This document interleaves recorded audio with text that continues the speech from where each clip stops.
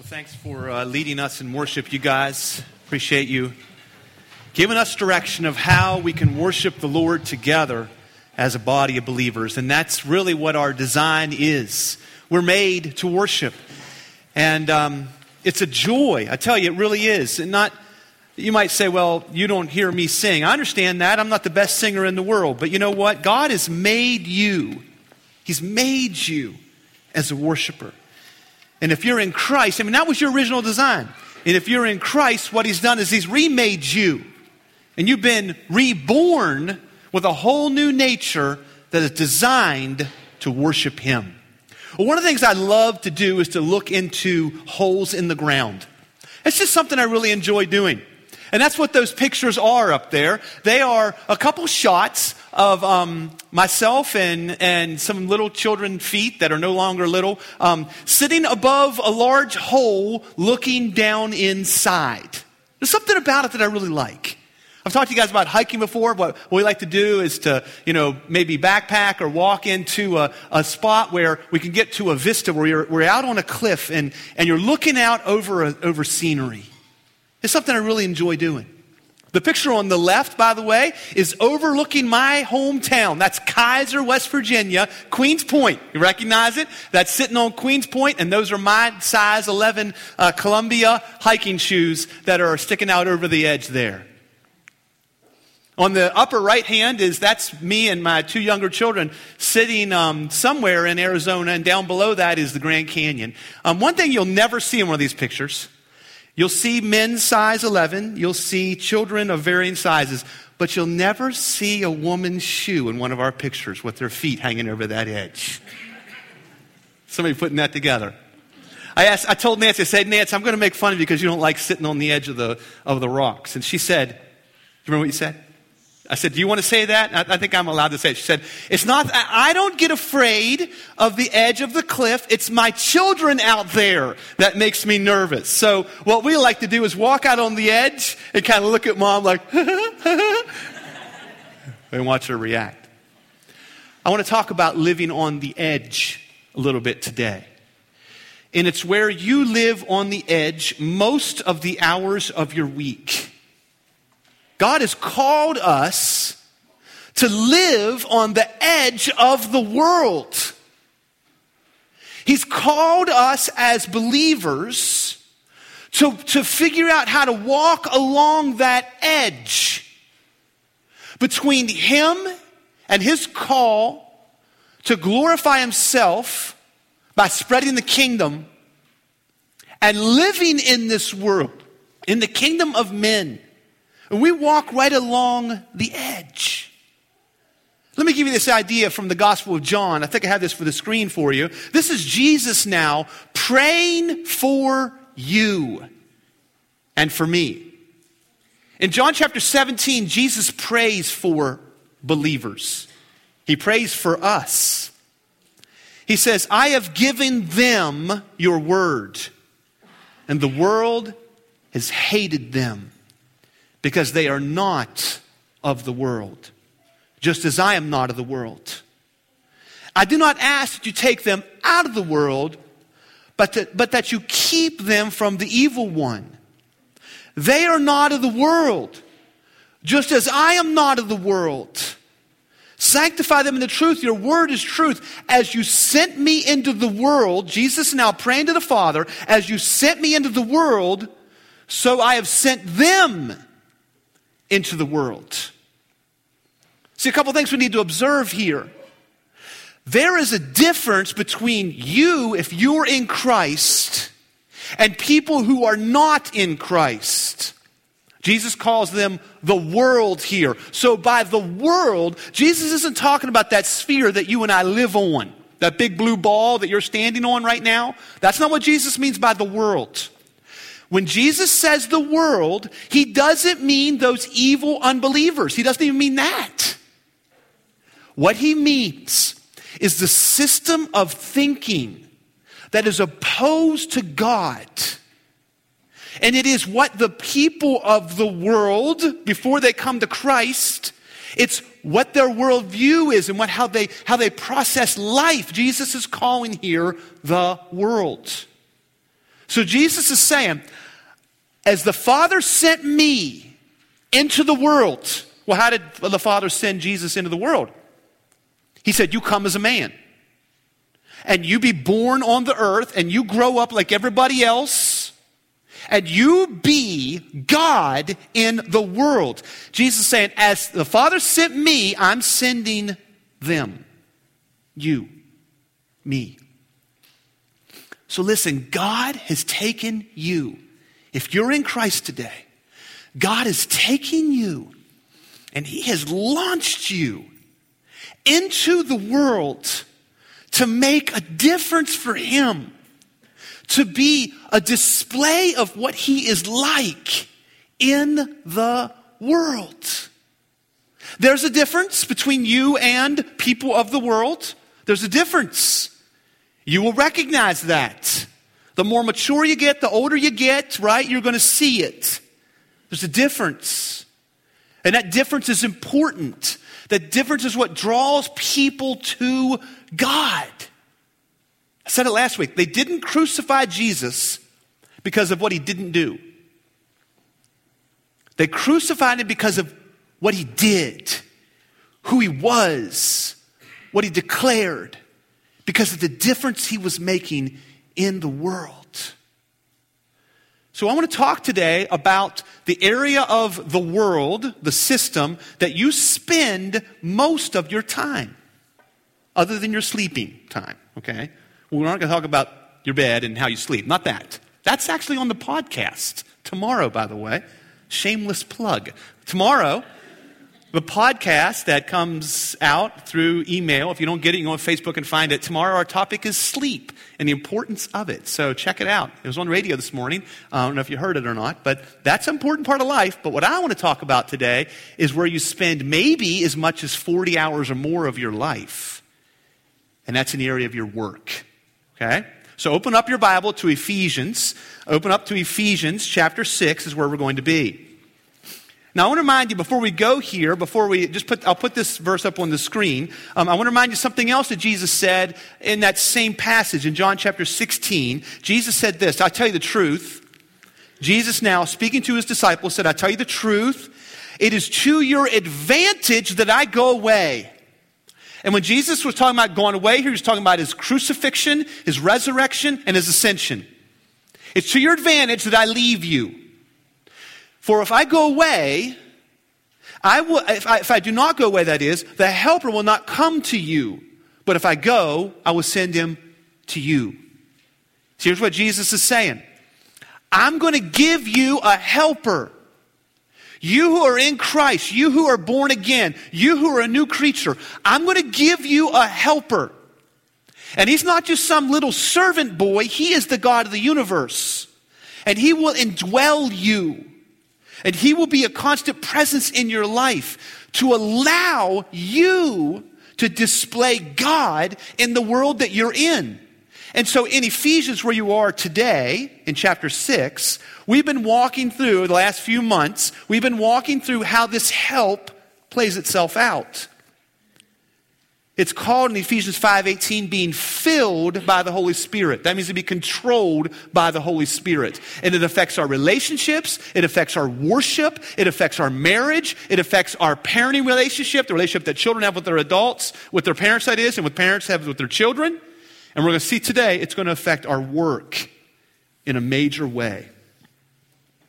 You know, work is always a struggle. You like going to work? I've had some interesting jobs in my life. I really have. I've been a hamburger flipper. Okay, that was a great job. I loved working the grill at McDonald's. That was a lot of fun. A pizza maker and a shorter cook. That was fun work too. I've been a teacher. I've been a preacher. I've been a pastor. Probably the most interesting job I ever had. I worked on a railroad track gang for a summer, and so what we would do is, we would work out on these railroad tracks, and a cross tie underneath would get loose, and we would have to replace that cross tie. And that is tough work, let me tell you. Anybody else ever done that? Anybody? Oh, we got one man. Okay. You know what kind of work that is. You're carrying those heavy cross ties and you lift them up. And here was the cool part about it. This has nothing to do with my sermon, but it's just so cool. Here was the tool that you would use.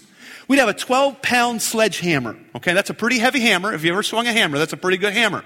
And it wasn't just a normal hammer like what you might picture, like a claw hammer or like a sledgehammer. No, that's not the kind that a railroad track gang uses.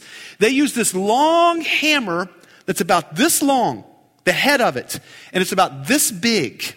So imagine like a bird beak, this great big hammer, okay? And the reason for that large, strange-shaped hammer is you'd put a spike down between those rails, and you swing that hammer as hard as you can, and you got to make that little bird's beak go right in between the rails and hit that spike, over and over and over. Now, I did that for one summer. That may have been some of the most physical labor I've ever done in my life. I got to swing the hammer about 3 times, and the guys were like, "Put it away, college kid." Here's the thing, though. Those guys I worked with, man, they swung that hammer all day, every day, for 20, 30 years. They swing that hammer. You should have seen the forearms on those guys. And it was amazing. They could swing that hammer as hard as you wanted to. And they could put that thing in a little spot like you'd never believe. They never missed. Now, I don't know what you do for a living. I don't know what your job is. But I want to talk about the right attitude that we need to have about work. And it applies to no matter what your vocation is. It doesn't matter if you're a teacher, you're a preacher, you're a railroad spike driver, you're a stay-at-home mom, you're a doctor, you're an engineer, you're a lawyer, you're a baker, candlestick maker, I don't care. All these things, these truths we want to talk about apply to our life in work. Let me read the passage with you. It's in Ephesians chapter 6, and it starts at verse number 5. And I have it on the screen for you, but you can follow along in your Bible. Here's what it says. "Bondservants, obey your earthly masters with fear and trembling, with a sincere heart as you would Christ. Not by the way of eye service as people pleasers, but as bondservants of Christ, doing the will of God from the heart, rendering service with a good will as to the Lord and not to man. Knowing that whatever good anyone does, this he received back from the Lord, whether he is a bondservant or is free. Masters, do the same to them and stop threatening, knowing that he who is both their master and yours in heaven is yours in heaven, that is, and that there is no partiality with him." Now, folks, this is a very relevant passage to your life. But before we can get to the relevance, we have to deal with something from our past. Because in reality, that word bondservant isn't bondservant. The ESV translates it bondservant, but it is not the word bondservant. The Greek word is doulos, and it has one meaning, and the meaning is slaves. So we have to deal with that before we can talk about what this passage means. See, here's how you interpret the Bible. You understand what it meant then. And then we draw from that conclusions about God and apply it to us today. And before we can understand what it means then, we got to deal with the fact that it's talking about slavery. In our racially tense world that we live in, with the history that America has, we have to deal with slavery. Because if we just drive on by that, you will come to some wrong conclusions. So let me talk for a moment, and I got way too much to share with you today, okay? But let me talk for you for a moment about slavery in that day. First of all, about a third of the population, at least, were slaves when this was written. And I just made a mistake I didn't want to make today. I told myself and made a note, I don't want to refer to these people as slaves, because that dehumanizes them. These are enslaved people. So 1/3 of the population were enslaved people in the Roman culture. That looks like about 60 million people. At the height, or you might say the low point of American history, in 1860, 12.6% of the population in America were enslaved. That was about, 3.9 million people in America in 1860. But in Rome, the Roman Empire, when this was written, 60 million. There were so many enslaved people in the Roman culture that it was actually illegal to let people know that you were an enslaved person. The Romans didn't want other people to know who the enslaved people were. You know why? They were afraid if they figured out their number, they would have a revolt against them like Spartacus and overthrow Rome. Now, in reality, slavery in this day was not like the American system of slavery. First of all, it had nothing to do with race. Did you hear that? It had nothing to do with race. In the American history, it was all driven by race. In the Roman culture, it wasn't. In this Roman world, in reality, slavery was, enslaved people often allowed themselves to be enslaved because it would better their existence. Your most highly trained and highly educated people in the Roman culture were the enslaved people. Isn't that interesting? And actually, most of the enslaved people were freed men or women by the time they reached 30 years of age. So much so that one emperor wanted to make it illegal for them to become freed because he was afraid that he would revolt against his power to continue to enslave people. So the picture of slavery that Paul is talking about is not like the American slavery. Now, somebody might ask you this, and this, please hear me. Somebody might say, why does the Bible never say that slavery is wrong? It's a great question, isn't it? And when somebody asks that, they're talking about America. Why does the Bible never say that the American system of slavery was wrong? Folks, it does. It does. Both in the Old Testament and the New. Listen to Exodus chapter 21, verse number 16. Exodus 21, verse number 16. Whoever steals a man and sells him, and anyone found in the possession of him, shall be put to death.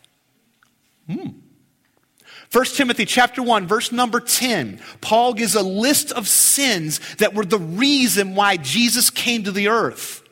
Some of these sins you like to kick around. Sexual sin, homosexuality, porneia, those kind of things. But listen to the full list. 1 Timothy chapter 1, verse number 10. These are those that Jesus came to save from sin. The sexually immoral, men who practice homosexuality, liars, perjurers, enslavers. The American system of slavery was always wrong. And it was always against God's word. This is not talking about ships of people coming to America, captured against their will, and brought on to do the bidding of their quote-unquote owner. It's not the same. Now you might say, well, why are you so passionate about this? Why does this matter to you so much? Because in our culture today, our God and Savior is taking many hits over this. And we need to understand that Christianity is not a white man's religion. This is for all people. It's never been God's plan that one group would come and capture another and use them in any way, shape, or form. It's sin, worthy of death, just like racism. If in your heart is any part today that you look at a man or a woman because of the color of their skin, because of the way that they look, because of where they were born, and you have any kind of hatred in your heart, you need to know that's not the heart of a regenerated man. And you need to seek God and allow him to change you. It's not what this is talking about. Careful there. So what is it talking about? You need to know that this was very scary to the Romans. Christianity exploded among the enslaved population. You know that?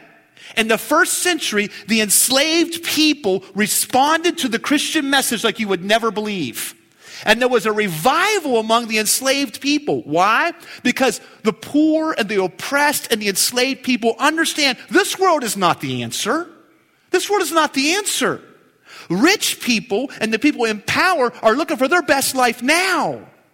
But the enslaved people and the oppressed people understood firsthand that it's not about here and now. Let me say this before I go past slavery. You know that people tell me, experts say, that there are more enslaved people today than any time in history? Now that's shocking to me, but that's what I'm told. And particularly this is in the sexual slave arena. I'm told that the capital of that form of slavery in this country is in Houston, Texas. Followed closely in Atlanta, Georgia.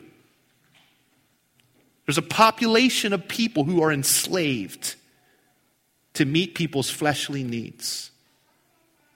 Now, if there's a part of your heart that says, man, I want to do something about that. I want to do something about that. I want to direct you to some friends of mine, and that's Scott and Heather Bradley right over here. I don't know if they got every answer, but if that's something that's on your heart, talk to them. I know they have a heart for that, and they'd love to talk to you about that. But what are we going to talk about today? Ephesians 6 says, bondservants here, obey your earthly masters. We need to understand that a better picture in our world than the slave master terminology that maybe your translation uses, a better picture for us, honestly, is employee-employer. That is more in line with what Paul was talking about. This is a relationship where one person does have authority over another. So this would be employee-employer. This would be parent-child. This would be coach-player. This would be teacher-student. This would be ministry leader-team member. That's what this is talking about. It's one person who's serving under the authority of another. So what I want to talk about today is how is work done right? No matter what you do, how is work done right? And the first thing I want you to see is that we are centered on Christ, that we work for an audience of one. We work for an audience of one. Verse number 5 says, bondservants, obey your earthly masters with fear and trembling, with a sincere heart as you would Christ. Not by way of eye service as people pleasers, but as bondservants of Christ, doing the will of God from the heart. The first thing I want us to see here is that when we are in this kind of a relationship where we're doing the work of another, that really our audience is one, and it's not our boss. It's not the principal. It's not the parents. It's not your boss down the hallway. I love the fact that the Spirit of God has Paul write, obey your earthly masters. They're your boss only for a little while. Your boss is your boss, but is only your boss for a little while. Just while you're here on earth. That's it. You say, well, that's a long time, Lo. I'm planning to live to be like 99 years old. Okay. But in light of eternity, that's nothing. We are going to have people in our life who serve over us in authority. It's part of life. Teachers, principals, bosses, coaches, ministry leaders, pastors, parents. And we're called here to obey them because we have an audience of one. Let's keep going. Go forward a little bit in my slide there, Jonathan. Sorry, I skipped you there on you. So we are obeying our earthly masters. Now it says here, with fear and trembling. Now that brings this idea of the whip up in our mind. Like, don't hit me. That's not what this term means. If you don't believe that, I want to show you that. Go with me to 2 Corinthians chapter 7. Turn back a couple pages. Go to 2 Corinthians chapter 7. 2 Corinthians chapter 7. Look with me at verse number 15. Here, Paul is going to use that same expression, and it helps us understand what Paul means by that. In 2 Corinthians chapter 7, it should be familiar. We've talked about it the last 4 weeks. Actually, we did 8 and 9, but it's relative. In chapter 7, verse number 15, Paul here is talking about the apostle's assistant, Titus. And he says in verse number 15, his affection for you is even greater as he remembers the obedience of you all, how you received him with fear and trembling. This expression, fear and trembling, is not, oh, you're going to hit me. It's an expression used in the language of that day that all it means is respect. It means respect. So Paul here is saying back in Ephesians chapter 6 that yes, we have people who are over us, but really we're serving God. And so I'm going to respect this person in my life as put here by God. I forgot my window. Remember my window? I forgot my window. When you're at work, some of you say, what is he talking about? When you're at work, it's Tuesday, 10:30, and you're there still doing that thing that you do all the time. Hey, at least you're not swinging a 12-pound sledgehammer, okay? Kapoof, kapoof, over and over and over. Who are you doing that for? Who are you serving? You stand in front of your classroom. Who are you teaching? You're on the ball field coaching those kids. Who are you serving? You're at your house taking care of those crying kids and changing more diapers and cleaning more. Who are you serving? We're looking through the window at Christ.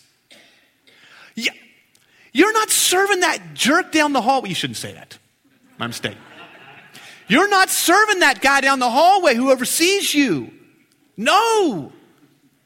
You're not serving those kids who don't say thank you. You're serving Christ.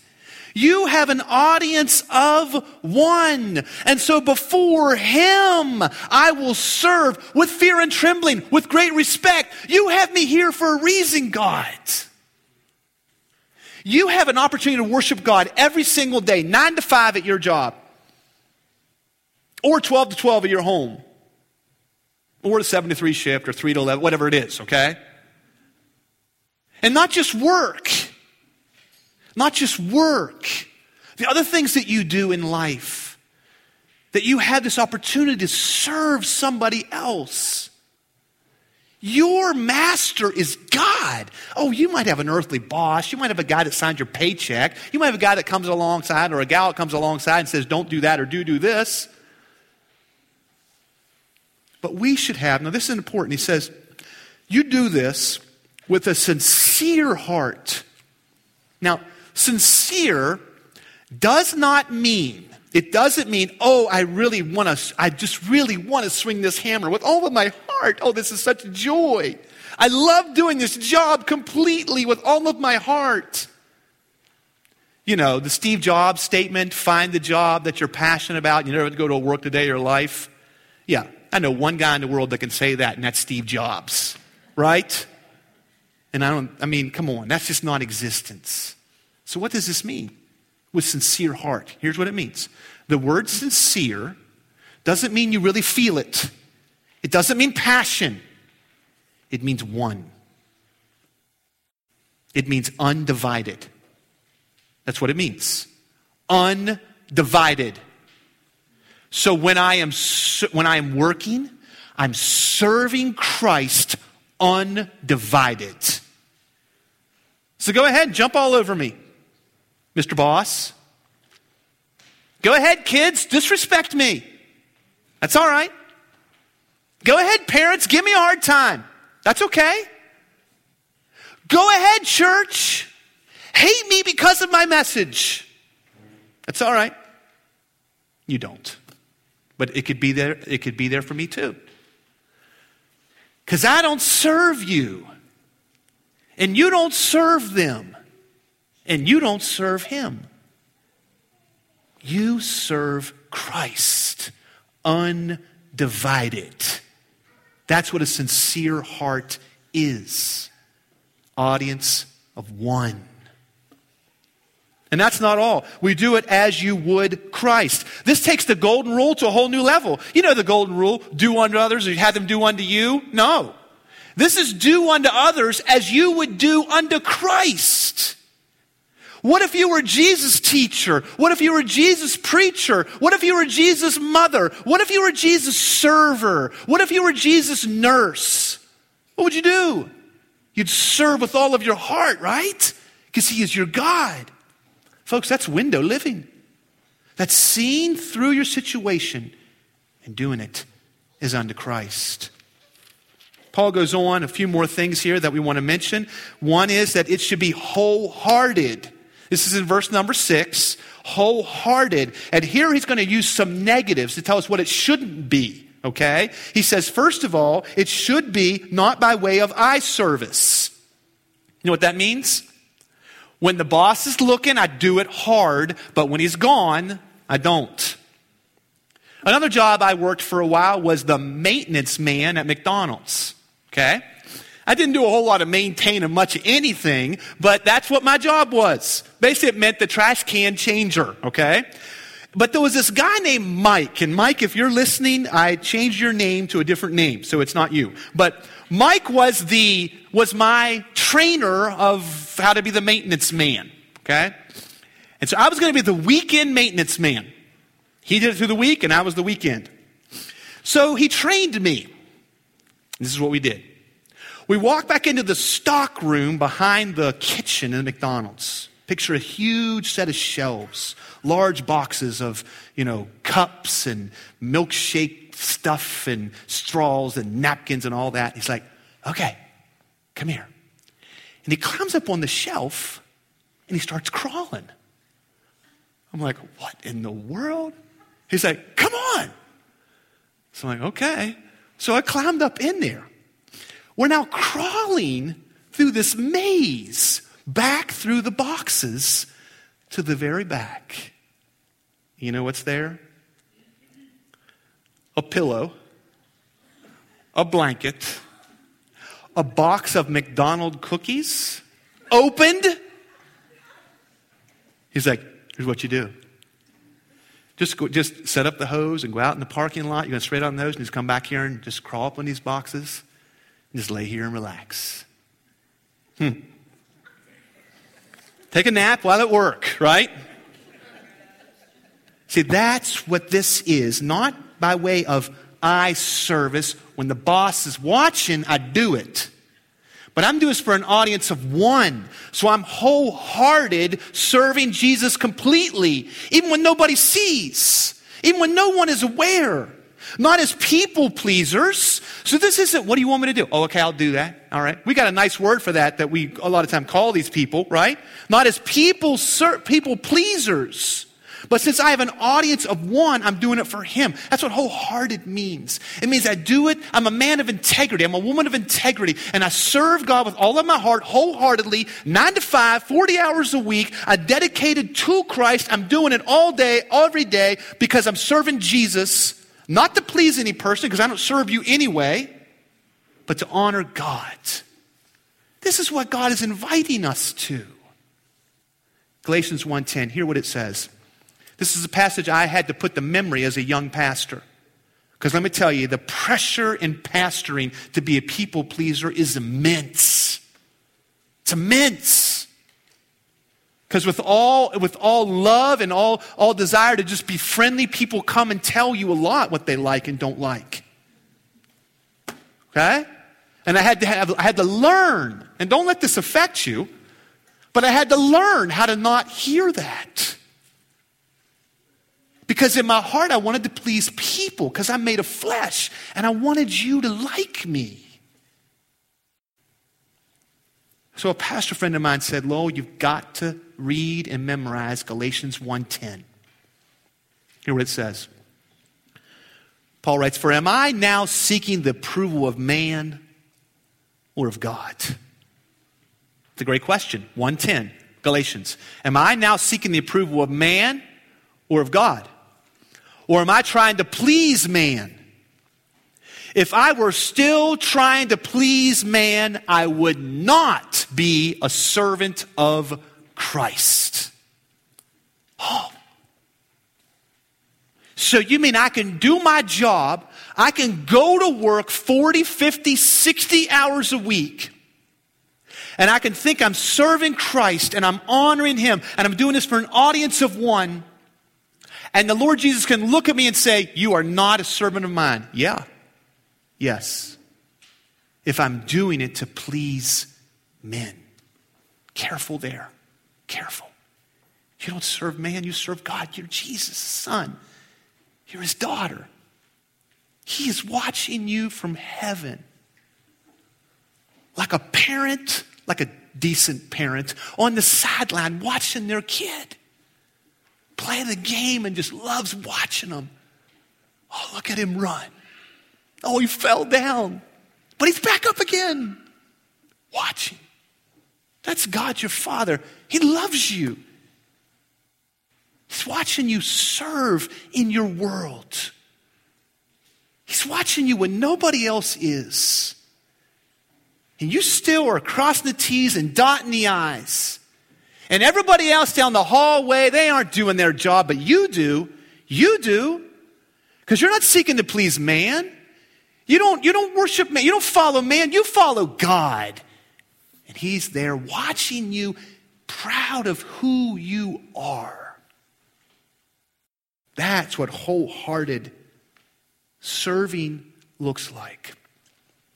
Finally, he says also in verse 6, we're bondservants of Christ. I think that's very interesting. That's the second time he's made this point.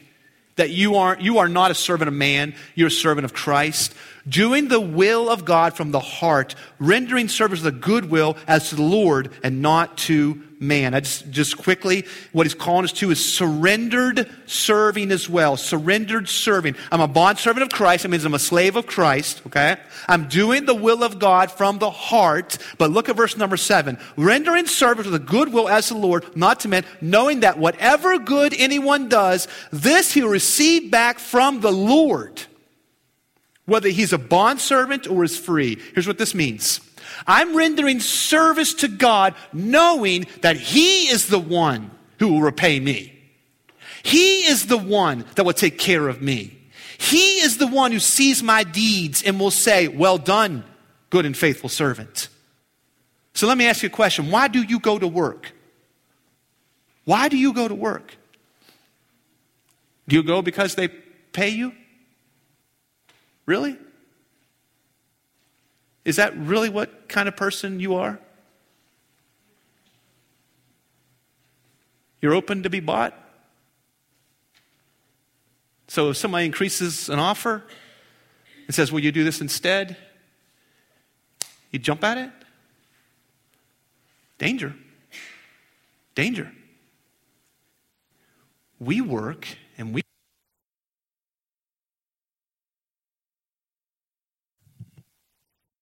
work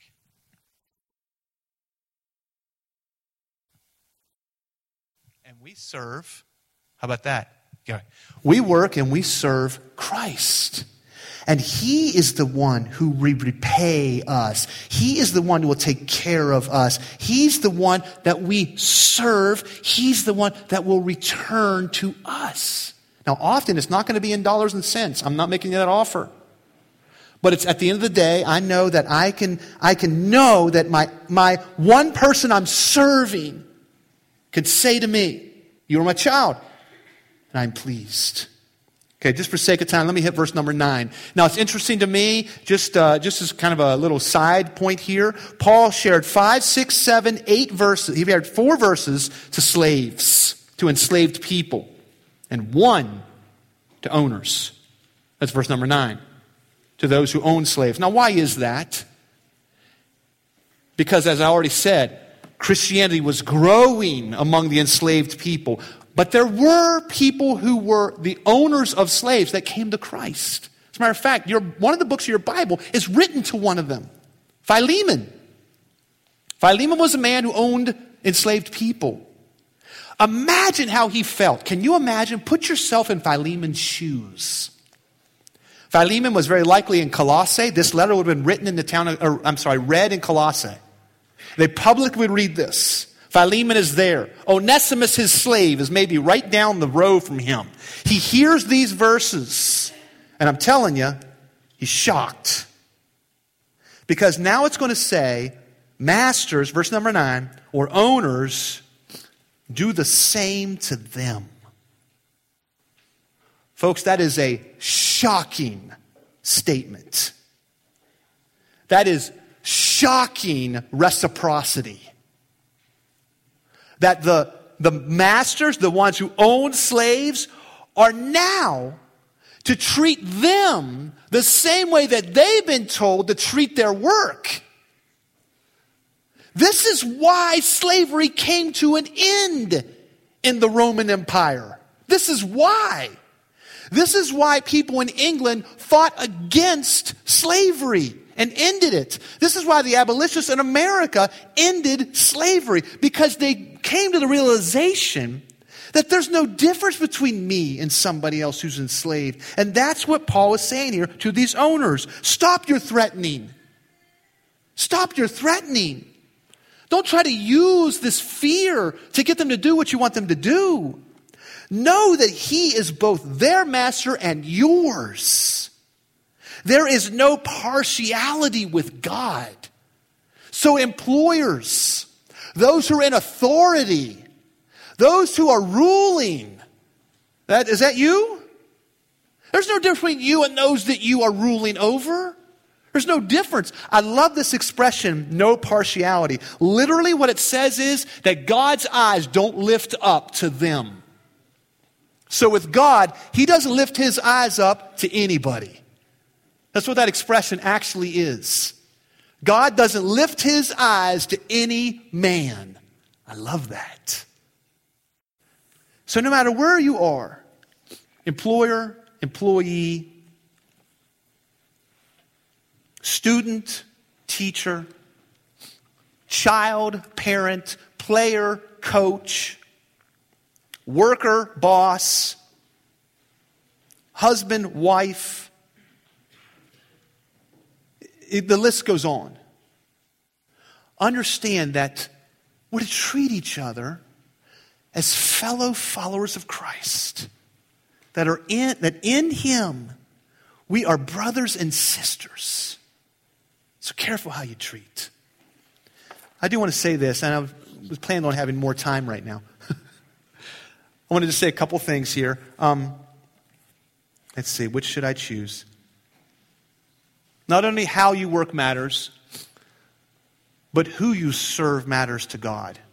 I want to say a word to the body of Centerpoint Bible Church. So if you're visiting with us today, I'm glad you're here. I really am. But now I want to talk to the body for just a minute. Okay, let's talk about our ministries. Let's talk about our ministries. Let's talk about nursery. Let's talk about children. Let's talk about youth. Let's talk about adults. Let's talk about chairs setting up and tearing down. Okay? I think for a lot of us, we tell ourselves, when you're going to work 9 to 5, okay, you tell yourself, here's what people tell themselves. If I were a pastor and I worked for God, well, then it'd be easy to really, really work hard. Okay, I think people have that kind of a thought. I want to challenge you on something. I want you to think about the effort that you put into the opportunities that you do have to quote unquote serve God. Let's think about the setting up of your chairs. Let's think about the prayer ministry. Let's think about the teaching of our children. Do we do that as unto the Lord? Do we serve our children down that hallway as if they are Christ? I tell you, it bothers me sometimes to see people who in the secular world, in the vocational world that they're in, they're superstars. I mean, they are the man or the woman at work. You got a problem, you go to them. You got an issue, they can fix it. You got a challenge, they're your woman. But then in their ministry at church, they just phone it in. What's that about? What does that mean? I'm thinking of nobody in particular. I'm even thinking of myself. As I prepare to speak in front of this church, am I working with all of my guts to be ready for this moment? As you serve the kids down the hallway, are you running in here? Another battery? Are you running here at the last minute and see if, what's going on? I don't know, your hair's a mess, you're all over the place. What's going on? Where's my papers? Is that what's happening? Is that how you handle it at work? What's wrong with us? What's wrong? I will not believe it's because we're not being paid $6, $7, $8, $9, $10 an hour. I will not believe that. I think the problem is until this moment we never put two and two together. We didn't put two and two together. So I'm doing the math for you right now.